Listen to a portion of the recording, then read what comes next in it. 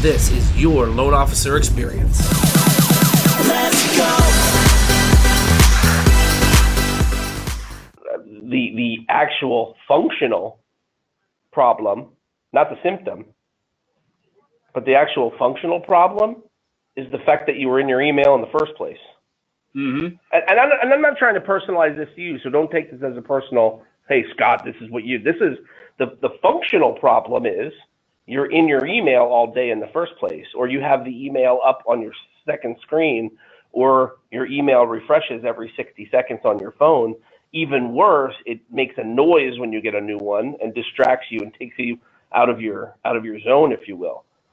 So while we can talk about pain and pleasure, or I could yell at somebody and say, you need to make your 30 calls at this day, at this time, and if you didn't, then you suck, right? Like a lot of coaches do that.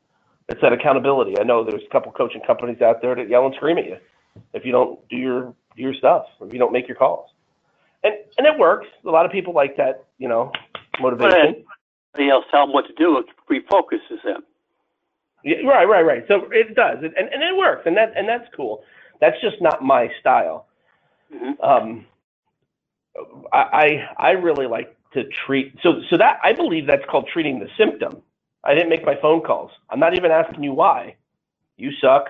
Make your phone calls, and I'm going to raise my voice and whatever. That I feel is like today's modern medicine.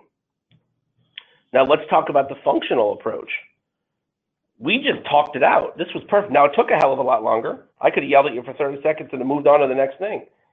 Make your phone calls. You guys suck. Let's go. Moving on. But talking this out, the actual problem is, the pebble in the shoe is the fact that the email is up. And the fact that you even got my email about something I need you to do, Scott, that stopped you in your tracks from making 2 hours of phone calls or walking out to go drop stuff off at real estate agents' offices.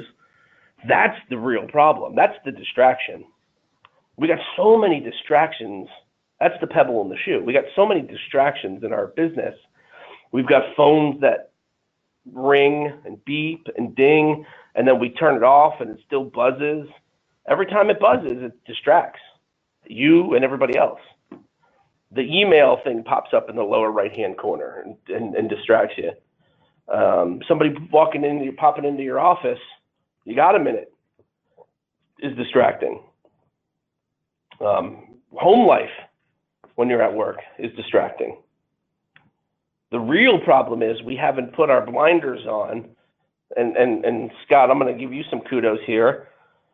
And this is something you taught me years and years ago, is don't worry about, you're running down a path and there's cracks and there's rocks and there's lava on the right hand and left hand side.